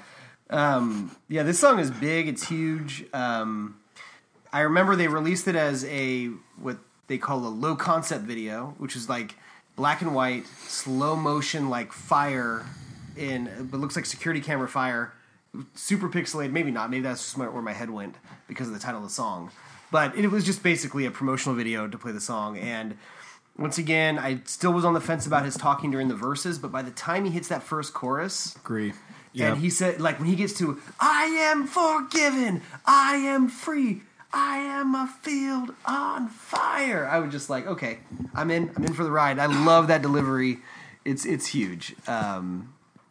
Yeah, we have similar thoughts on this song because it's sludgy and, again, it was the Carnival Barker doing his little, speaking through a megaphone, but the pre-chorus to the chorus makes it all worthwhile. But then, the verses are not my favorite, but I'm able to look past it because it's an interesting song.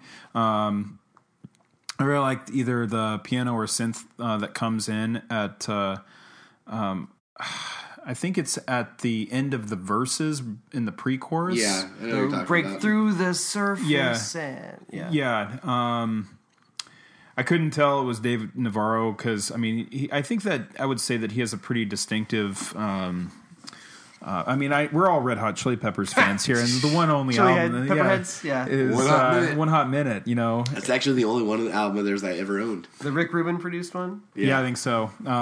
Aeroplane. The one song that was on, it was the opening track because I remember when Dave Navarro, I'm for the record, I'm not a Red Hot Chili Peppers fan at all. Yeah. But One Hot Minute, I remember all Chili Peppers fans were just losing their minds in a bad way when Dave Navarro joined the band. How is that album any worse than any other Red Hot Chili Peppers? I agree. And of course, Jane's Addiction with you know them from the theme song to Entourage.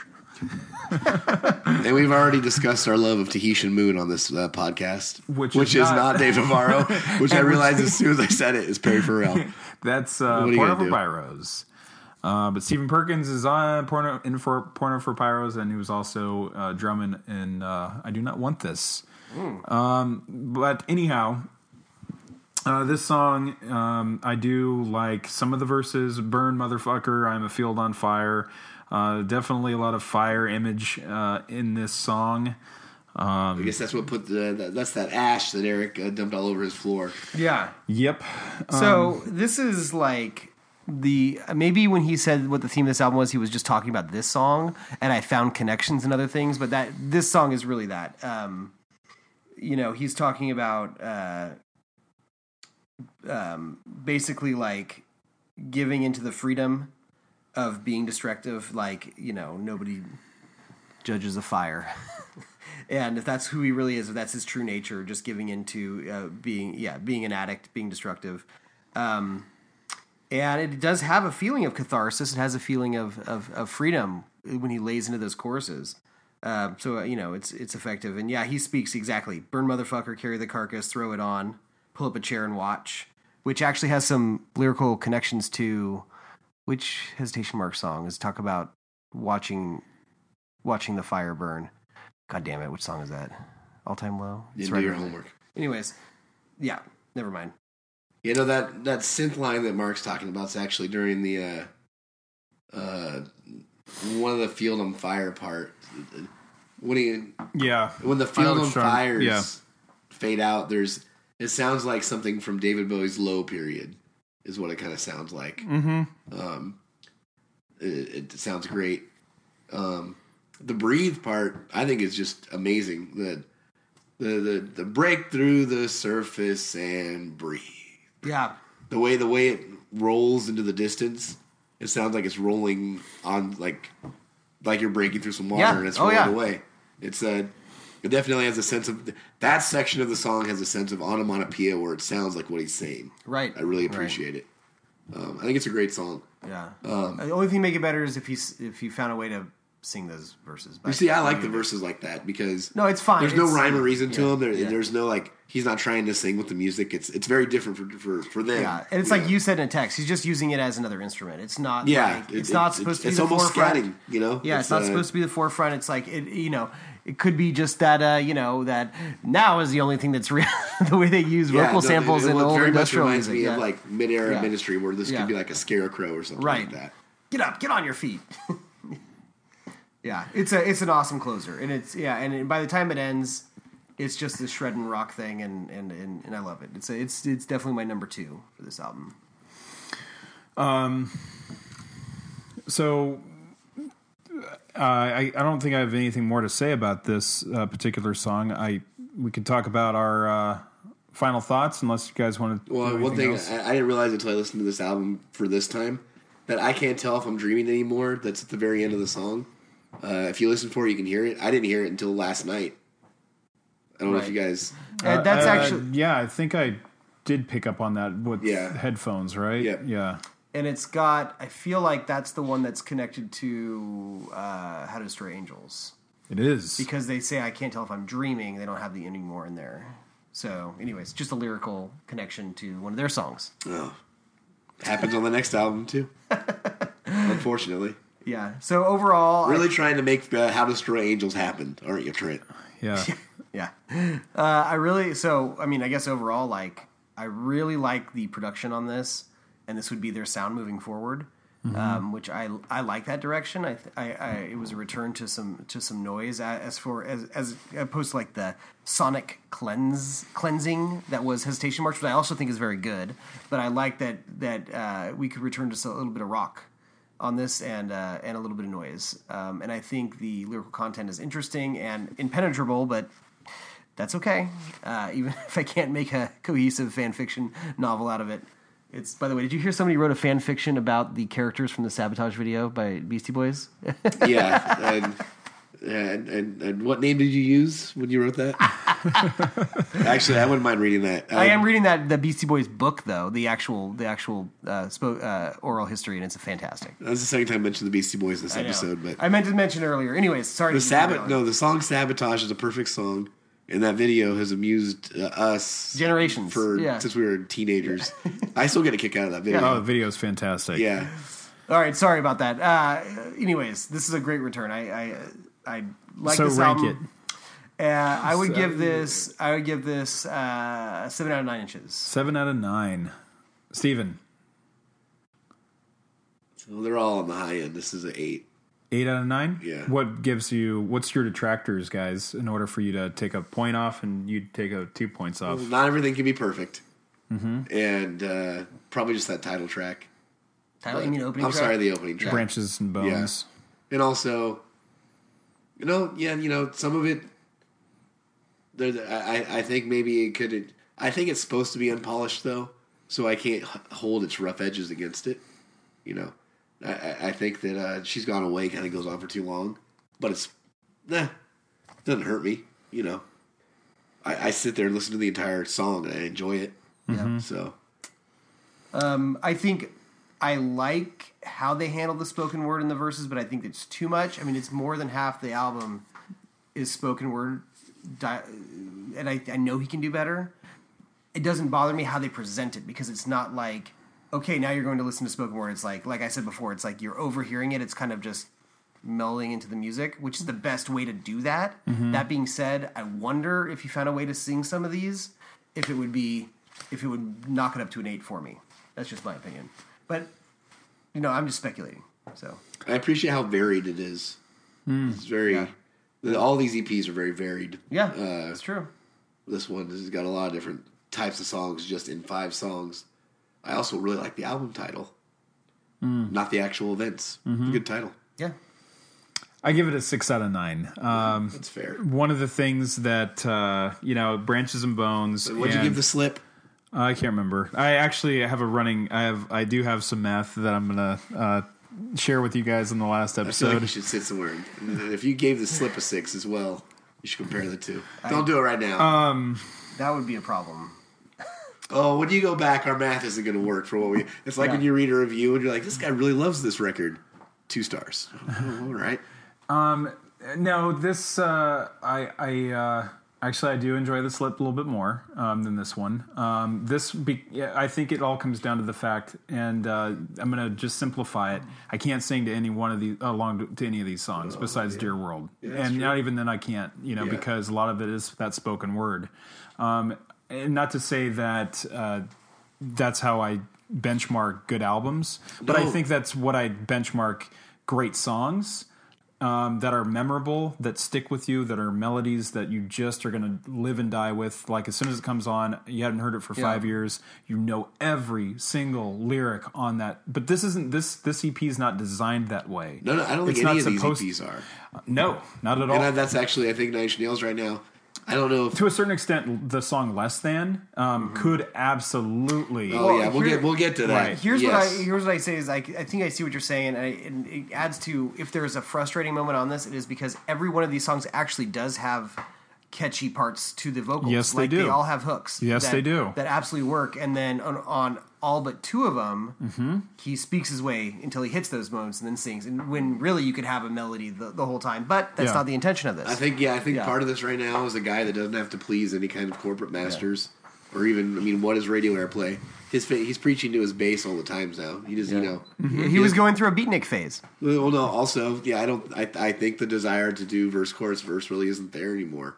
At least not right now. Right. Yeah, and that's what I was saying. Like, I don't think this EP or the EPs are really designed in that sense of, having something that's, catchy all the time. I mean, our last episode where we did talk about a full-length album, there's so many songs on Hesitation Marks that are just stone-cold classics. I mean, I was listening to a little bit of that. My daughter, who's 6, wanted to listen to Copy of on the way to school today. Oh, yeah. That's a moment. I can guarantee that as she gets older, this is a challenging, as Trent and Atticus were saying, this is a challenging, impenetrable EP. It's not meant to be accessible. It's meant to be something that you have to work with. Yeah, I guess I've warned you about it. Right. I mean, it's not exactly Merzbow, but that's right. I mean, it's. Yeah, these are not normal structured songs. They're not. Some are just like not even 2 minutes long. And I'm basing it off of the entire works. I mean, I think it's like John Zorn, is also a challenging artist. But if I was to look at all of John Zorn's discography, there are some elements of it. I'm not a fan of John Zorn. I'll just put that out there. As we were talking about Mike Patton, I guess we could just use Mike Patton instead. I'm not a fan of all of his, adult themes for voice and all of his other, stuff that veers into more score work. But 6 out of 9. 6 out of 9. I was in New York once and I saw John Zorn. And I definitely would just to say I saw John Zorn, but I did not enjoy it. Exactly. Yeah. I mean, I do enjoy this one immensely, but I don't think that if I was to, it wouldn't be in my top 5. It is not in my top 5. You won't see it in my top 5. It's got a song that I think is all timer, but Yeah. Right.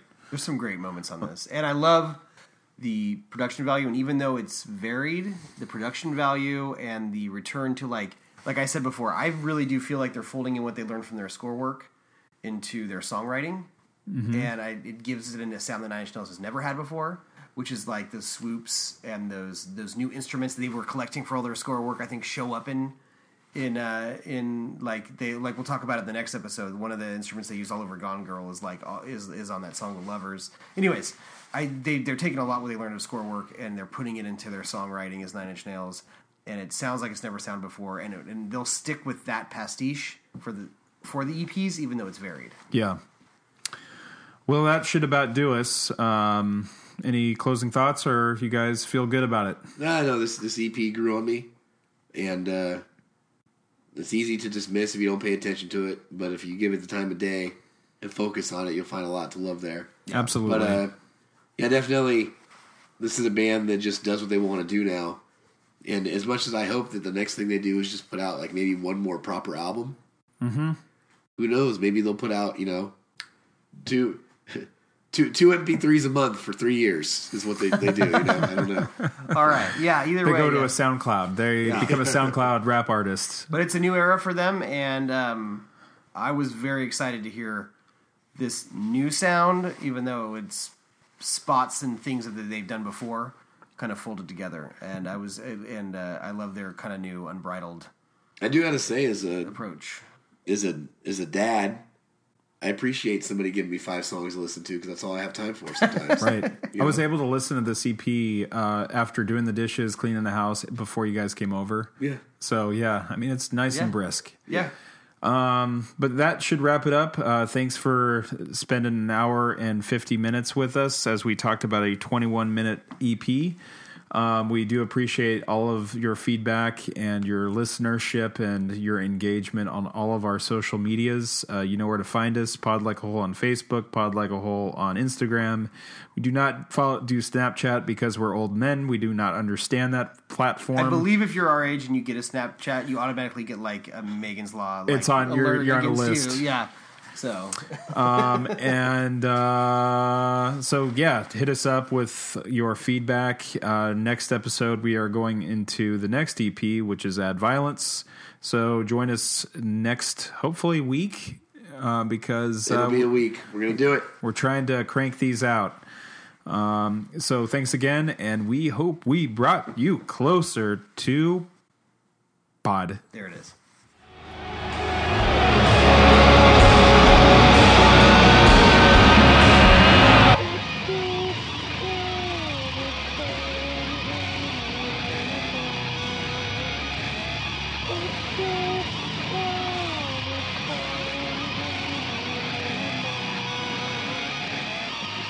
Yeah.